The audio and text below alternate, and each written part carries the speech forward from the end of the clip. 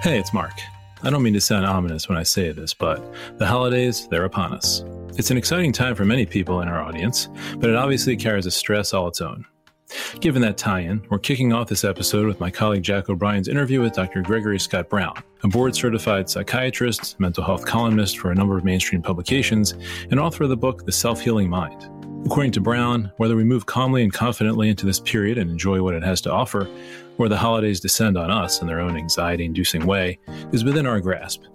Brown also shares some keys for those in charge of brand messaging, and his take on our country's mental health misinformation illness is also worth hearing. As he tells Jack, perhaps more important than the advice itself is who and where we're getting that mental health advice from. And let's just hear with a health policy update. Hi, Mark. Today I'll be discussing the Food and Drug Administration's new pilot program that aims to boost development of rare disease treatments. And Jack, what's trending in healthcare this week? This week we're talking about Snapchat's Botox activation on AR Lens, a controversial Tic Tac prescription medication travel hack on TikTok, and we remember former First Lady Rosalind Carter's mental health advocacy.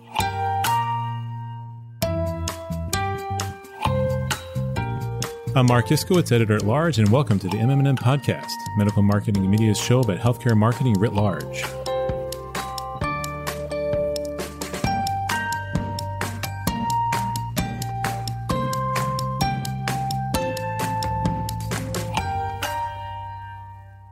Thank you, Dr. Brown, for being on the show with us here today. Obviously, our episode coinciding with the start of the holiday season, which is so exciting for a lot of people in our audience. But obviously, it's a stressful time of year. And I kind of wanted to frame our conversation around that, given your background. Can you talk to us maybe, I know that everyone talks about how stressful the holiday season can be, but when you look at it from people dealing with mental health issues, what are some of the more misunderstood aspects of dealing with this time of year? First of all, Jack, thank you for having me. I'm so happy to be here because this is a very important topic. So many of us are thinking about mental health, but we're not talking about it enough. And so I'm glad that we're having this conversation today. I'd say when it comes to seasonal depression, one of the most common misconceptions is that it only happens during the fall and the winter months. It's more common during the fall and the winter months, but basically what we're talking about here is depression that occurs with a seasonal pattern. So here in Texas, where I live, when it's extremely hot outside during the summer, people are not getting outside as much. I mean, we see seasonal depression that can happen even during the summer months. I know that if I was down in Texas, just knowing how I deal with the heat, that I would probably also be unhappy and not in the best mental state. I am curious, though, because you talked about the fact that the conversation has really been changing around mental health. And I can only say anecdotally over the past few years, certainly over the past decade, it seems like there's been a greater destigmatization. How, from your perspective as a professional, have you seen that take place in terms of people being more open in terms of talking about mental health and seeking professional help? That's an excellent question. So I think back to that Sports Illustrated article that Michael Phelps actually talked about his struggles with depression and addiction. I want to say actually came out either 2015 or 2016. And it's hard to actually delineate when a turning point was. But for me, I noticed that around that time, I was in my first year of psychiatry residency training. And my patients were actually talking about how Phelps's story, coming out and sharing his story, inspired them to get mental health treatment or to start talking about mental health a little bit more. And I've just noticed that since then, over the past, 8 years, decade or so, you see more celebrities, more public figures, more people in our personal lives actually talking about mental health and mental illness, as they would talk about any other topic. And I think that's so good for not only mental health, but for public health as well. And to that end, I know that you highlighted the fact that people have been more open, but from our audience, which are medical marketers for a lot of healthcare brands, I feel like there's also been brands talking about it more. The kind of, if you're not feeling well, we're there for you. We have services, and not always greeting everything like it's smiles and rainbows and unicorns. Can you talk about that from a brand perspective too? Because I feel like a lot of people in our audience that their whole job is messaging could probably learn something in terms of, hey, your audience is not always going to be happy all the time, and you have to meet them where they are. Well, I mean, we know that there's a link between productivity and overall well-being. If we're not making time for self-care, we're not going to be as productive. I think brands and corporations are starting to pick up on that fact as well. I run the Center for Green Psychiatry, which is a small private practice, but I have people who work for me as well, and part of that conversation when it comes to does this person want to work with us is am I going to have time for self-care? Am I going to have time to protect my own mental health? So I think it's an important part of the conversation, and I'm glad that we're having it. And I'm kind of curious on the self-care front. My colleague actually wrote this week. She covers a lot of like the TikTok and social media trends, and obviously there's a big overlap with mental health trends that we've seen in terms of people trying to find their own self-care fixes. But some of them can be, I don't want to say troubling in a way, but it's not in complement to professional help. It's more of saying like, I'm going to do journaling or I'm going to do my own introspection, which is important, but it's not the same as talking to a psychiatrist or a psychologist. I'm just kind of curious your thoughts on when you see some of these social media trends as a professional, what that means for the mental health conversation. That is an amazing question. I'm so glad that you asked it because, again, as we start to talk about mental health more, you do run that risk of people maybe reducing mental health and mental health advice to things that wouldn't necessarily work in the, with severe cases of mental illness, right? And then you have people who, frankly, are not experts in the field who are able to amass these very large audiences on TikTok or Instagram or other social sites to spread this type of information. I think we have to be smart about where we're getting our advice, but not only that, the person who's delivering the advice.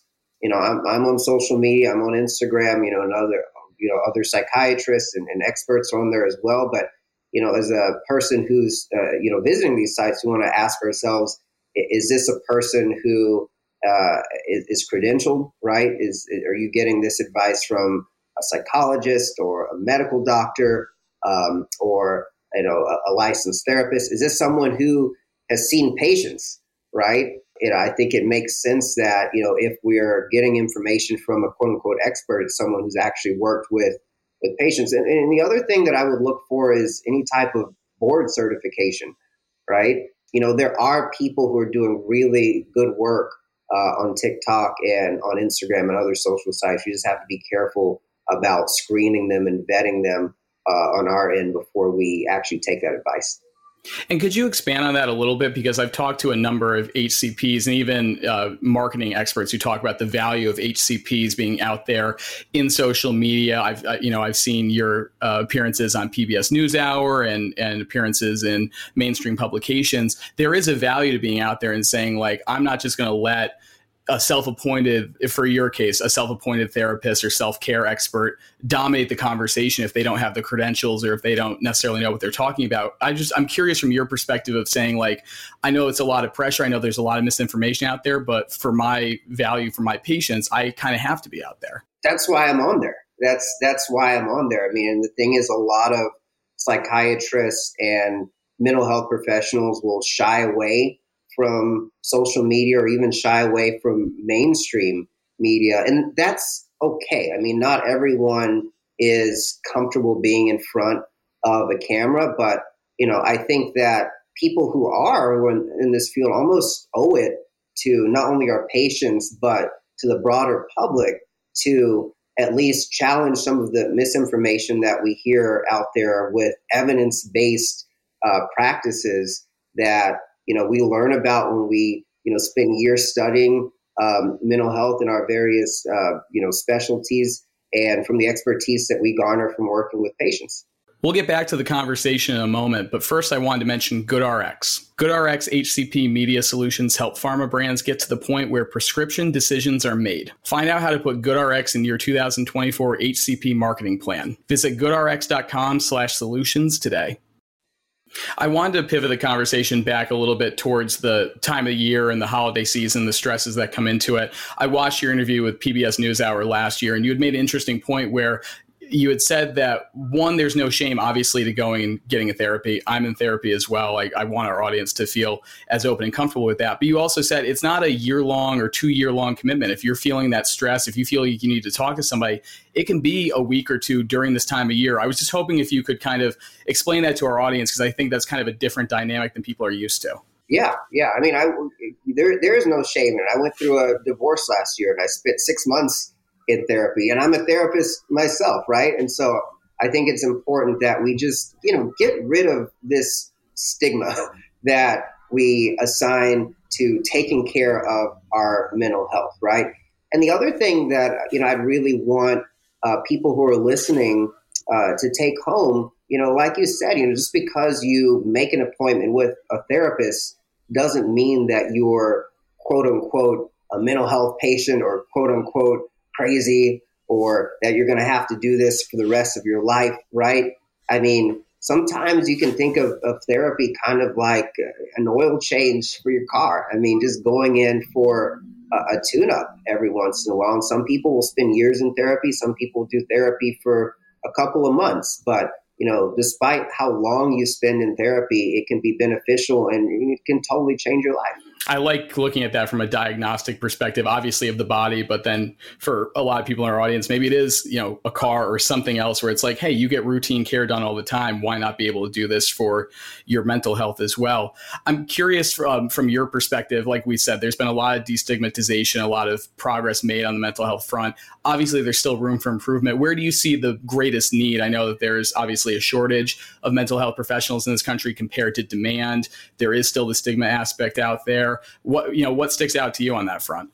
Well, I mean, if we're just looking at statistics here, in the United States alone, there are over 140 suicides on average every single day. And the suicide rate among men is 3 to 4 times the rate that we see among women. So, I mean, there's just a huge opportunity there, I think, for us to really, pay attention to how we're reaching not only men, women, as well.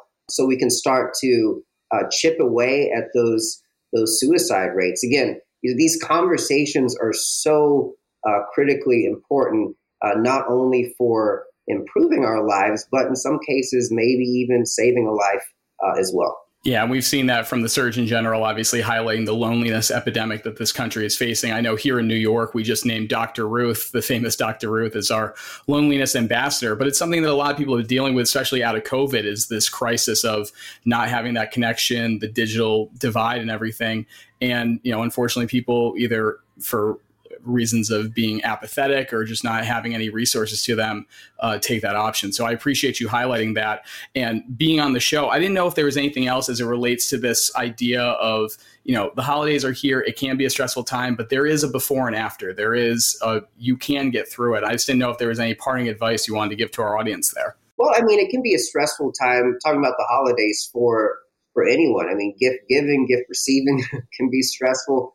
Something that my family adopted a few years ago is we just started playing White Elephant during the holidays rather than exchanging gifts, which took away so much of that stress. So, I think that people can be creative with it and use the holidays as an opportunity to start new traditions. I mean, it won't necessarily happen overnight, but, it might end up improving your mental health years down the line.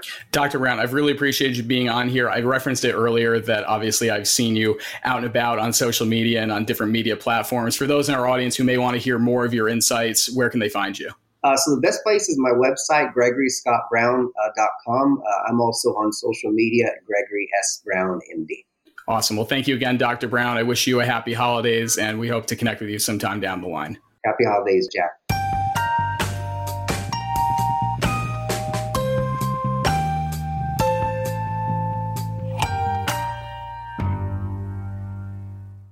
Health Policy Update with Lesha Bushak.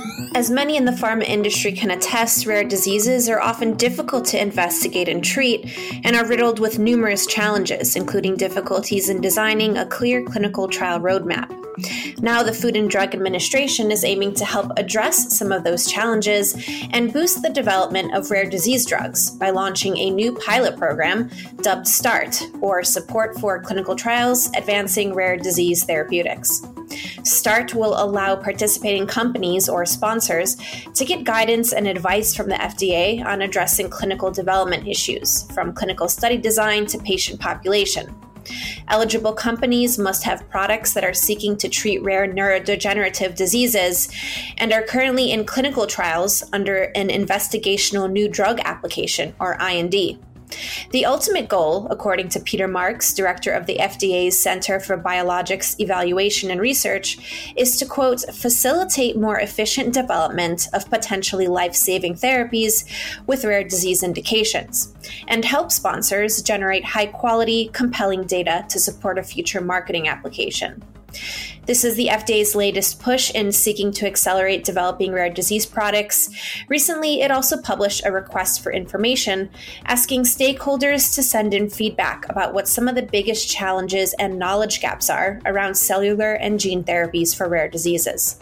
Companies hoping to participate in the START program can submit applications starting on January 2nd through March 1st, 2024. I'm Lesha Bushak, senior reporter at MMM.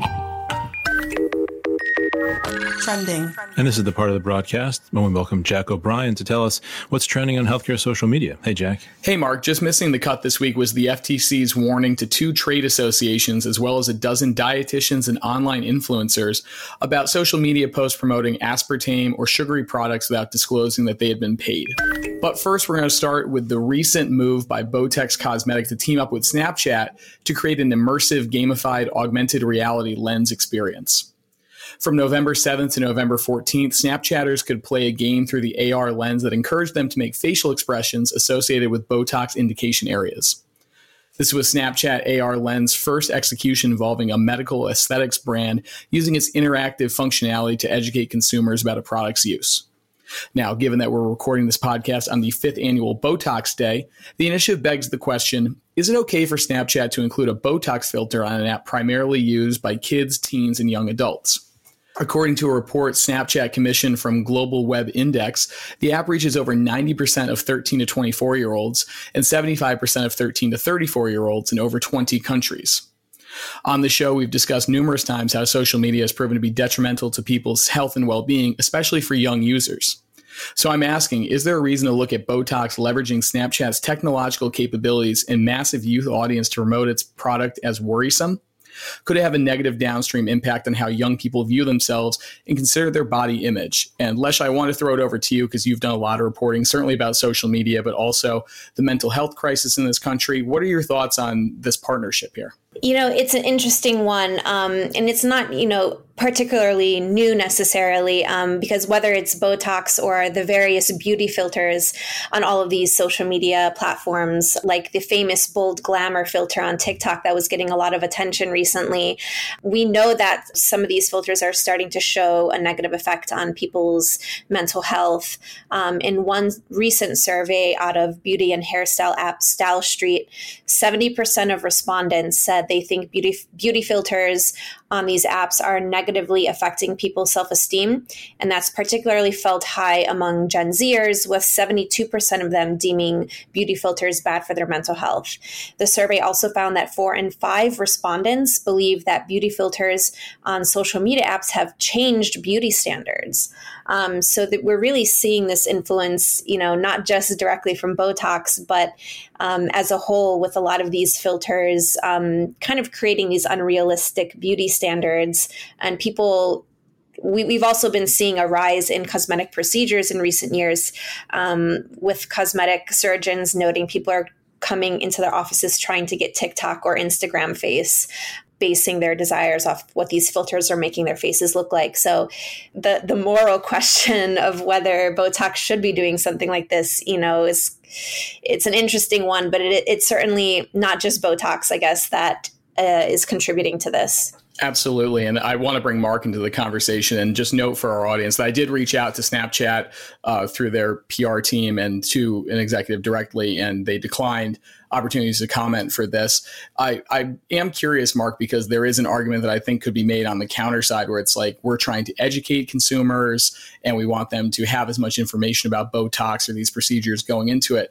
But again, when you have a youth base that's that big on your app, there does become some sort of responsibility, I imagine, of saying, like, should this be in front of this audience, which is so impressionable, which has study after study, survey after survey, as Lesha mentioned, talked about how these standards do impact their own body image in a negative way, it seems. I think that someone in the Botox brand should answer to that question, Jack. I think it's an excellent one that you bring up. They obviously we're looking for a way to commemorate the Botox Day and this drug which kicked off the category, as they put it. And it seems like the choice of platform has some serious downsides to it, given the large demographic of young people on there, and to Lesh's point about how these kinds of filters detract from people's self-body image. In terms of another sort of wrinkle I'll bring up, I noticed, in sort of parsing the press release about this, that they're using a Snapchat AR lens here for the activation, and they're allowing people to play this game that encourages them to make facial expressions associated with the Botox cosmetic indication areas. And they make the point that AR lenses historically have supported disease state awareness or included the brand's name, but not its specific use. And this kind of gets us into what in the trade they call reminder ads, which are ads that give the drug's name, but not the drug's use. And the assumption behind reminder ads is that the audience knows what the drug is for and doesn't need to be told. But the caveat there is that a reminder ad does not contain any risk information about the drug, because the ad doesn't discuss the condition being treated or how well it works. So that's all well and good if the drug is completely safe. We know all drugs have side effects, but some have boxed warnings. And Botox has a warning about a distant spread of toxin effect, where the effects of botulinum toxin could spread from the area of injection to other areas. So it does have some serious risks. And I'm not sure that I'm not a legal expert, but someone might have an issue with using a reminder ad, or what is essentially a reminder ad, in an immersive marketing experience. So we'll watch this one. I look forward to hear what the brand has to say, Jack. Yeah, I'll keep our audience in the loop if that comes to pass. For our next story, as Mark mentioned at the top, we are obviously entering the holiday season, and Lesha has found a social media trend that is giving a little bit of concern to public health experts, because I'm going to let you take it away, Lesha. There's no other way to describe it. Yeah, thanks, Jack. I stumbled upon a corner of TikTok called #MedicationHack after reviewing a video with the hashtag that promises to be a tip for traveling with medicine, which is, everyone's going to be traveling for the holidays. This might be top of mind for some people. Earlier this year, a TikTok user posted a video in which she displays a prescription pill bottle, then instructs viewers to get a Tic Tac container, pour the medication into the Tic Tac container, and use that to travel with. Remove the Tic Tac label and take the lid off and add your medication. The text on the video reads, then just put the lid back on. Now you can dispense your medication, and it's a lot smaller than the pill bottles. Just ask the pharmacist for an extra label. This may seem like an easy trick for when you're compartmentalizing items during travel, but some of the commenters began raising some questions about this practice. And then later on, there were some pharma packaging experts who also raised concerns. Some noted that in many countries, you have to have the original packing and prescription of the medication.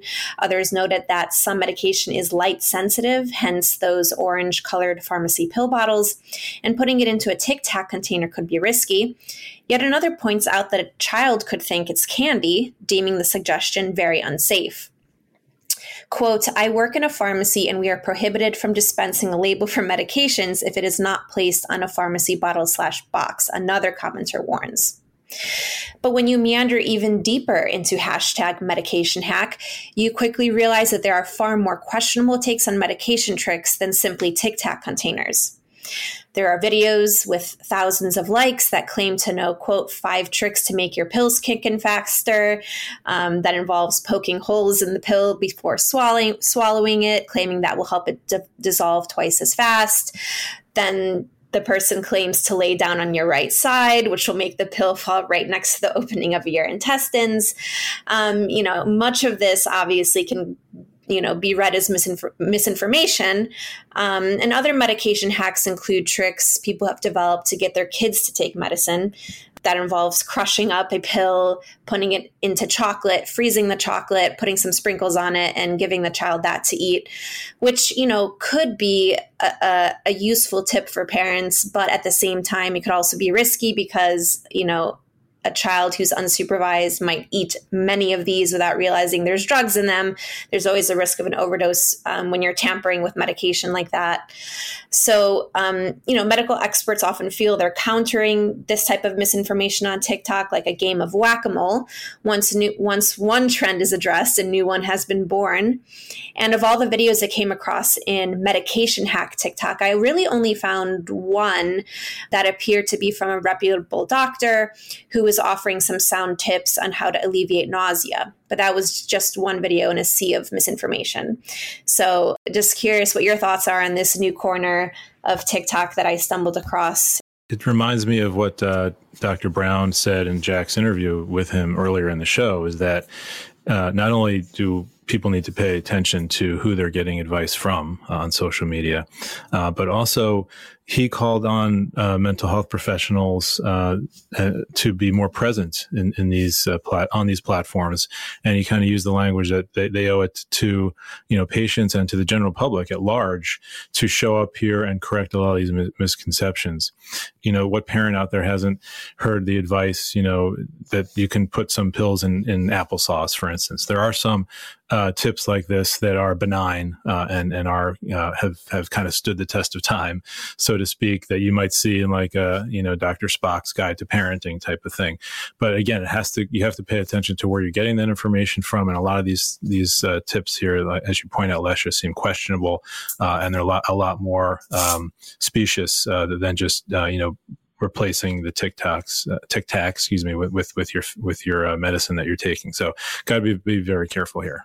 Yeah, I always just think whenever we go through some of these that Lesha brings to the fore, like if you just think one level down the logic tree of what could go wrong, or use just any ounce of common sense, I don't like you think that you would just be able to avoid some of these things. Like you talk about, Lesha, like if you're crushing up a whole series of pills and putting them in brownies, obviously there's a risk if somebody like overdoses, and you would think that would keep you from doing it in the first place. But obviously this is something that people have encountered. You also raised one too, which I was curious if you can kind of illuminate for us, is like syringe hacks, which some nurses or people presenting as nurses were talking about the platform. Those seemed super dangerous by comparison. Could you just highlight that a little bit for our audience too? Yeah, there was like a weird trend of a lot of videos with like tons of likes and views that were using this like syringe hack to crush a pill using a syringe and then mixing it with some kind of liquid or water, I guess, to dissolve it. And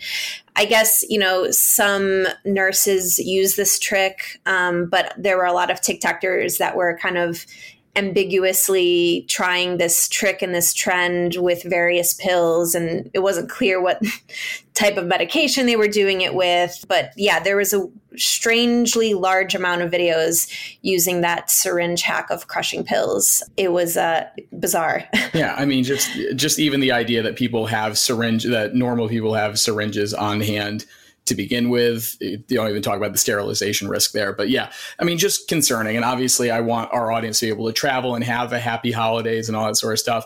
I know that it's a burden. We were talking with our producer before we hopped on here of trying to sort out your pills for if you're going to be gone for days or a week or something in a place that you're not normally there. You want to have your normal amount and adhere to your prescriptions and everything. But some of these things just seem to get so out of hand, I guess you could say.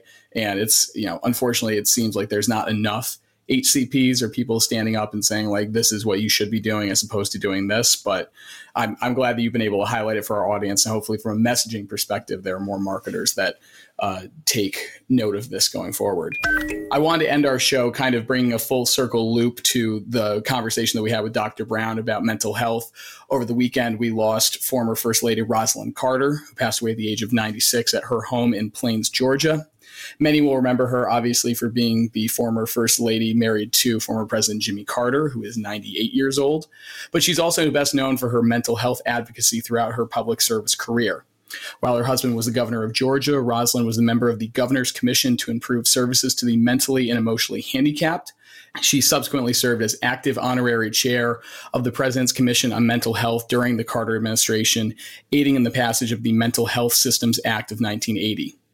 After they left the White House in 1985, Carter kicked off the Rosalind Carter Symposium on Mental Health Policy, which held annual forums for more than 3 decades involving talks from mental health advocates about how to improve access to behavioral health services, as well as address the cost aspect. And I think that for many people, regardless of your politics, they look at the Carters, both Jimmy and Rosalind, and the work that they did even after they were in the presidency in the White House on behalf of people, not only in the United States, but around the world, is very commendable. And certainly hers on that front for mental health. I mean, it's one of the first things that people have been mentioning in headlines, other than the fact that she was First Lady, that she was an advocate for mental health awareness and access to these services across the country. Yeah, we talk a lot about mental health awareness now, but, when you think about the time period that Rosalind Carter was being an advocate for mental health when it wasn't as frequently talked about, and there were still a lot of stigmas around it, it is, interesting to kind of look back on the history and how she was advocating at a time when it wasn't really talked about the way that it is now. So,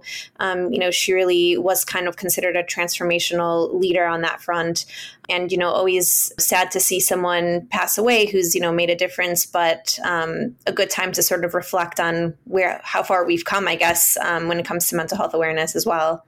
Yeah, I mean, she took up the banner of mental health in her home state and around the country at a time, as you said, when it was the stigma, big stigma at the time. And so she obviously deserves a big time commendation for her work there.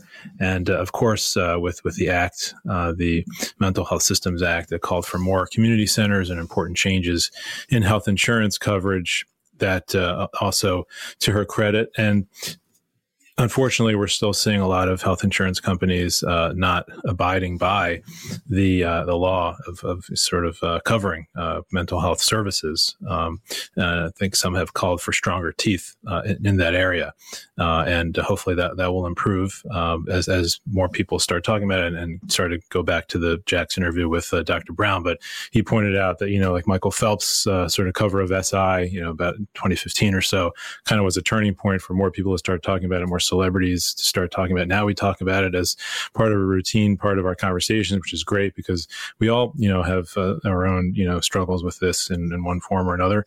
And so, but, I think the sort of the last step of this is that we, to bring this full circle, we need proper reimbursement, proper coverage. So, but she's the progenitor of a lot of that. And so kudos to Rosalind, and may she rest in peace. Thanks for joining us on this week's episode of the MM&M Podcast. Be sure to listen to next week's episode when we'll be joined by Kiora Pharmaceuticals CEO Brian Strem. Have a happy Thanksgiving, everyone. That's it for this week. The MM&M Podcast is produced by Bill Fitzpatrick, Gordon Failer, Lesha Bushak, and Jack O'Brien. Our theme music is by Sizzy Mson. Rate, review, and follow every episode wherever you listen to podcasts. New episodes out every week. And be sure to check out our website, mmm-online.com, for the top news stories in pharma marketing.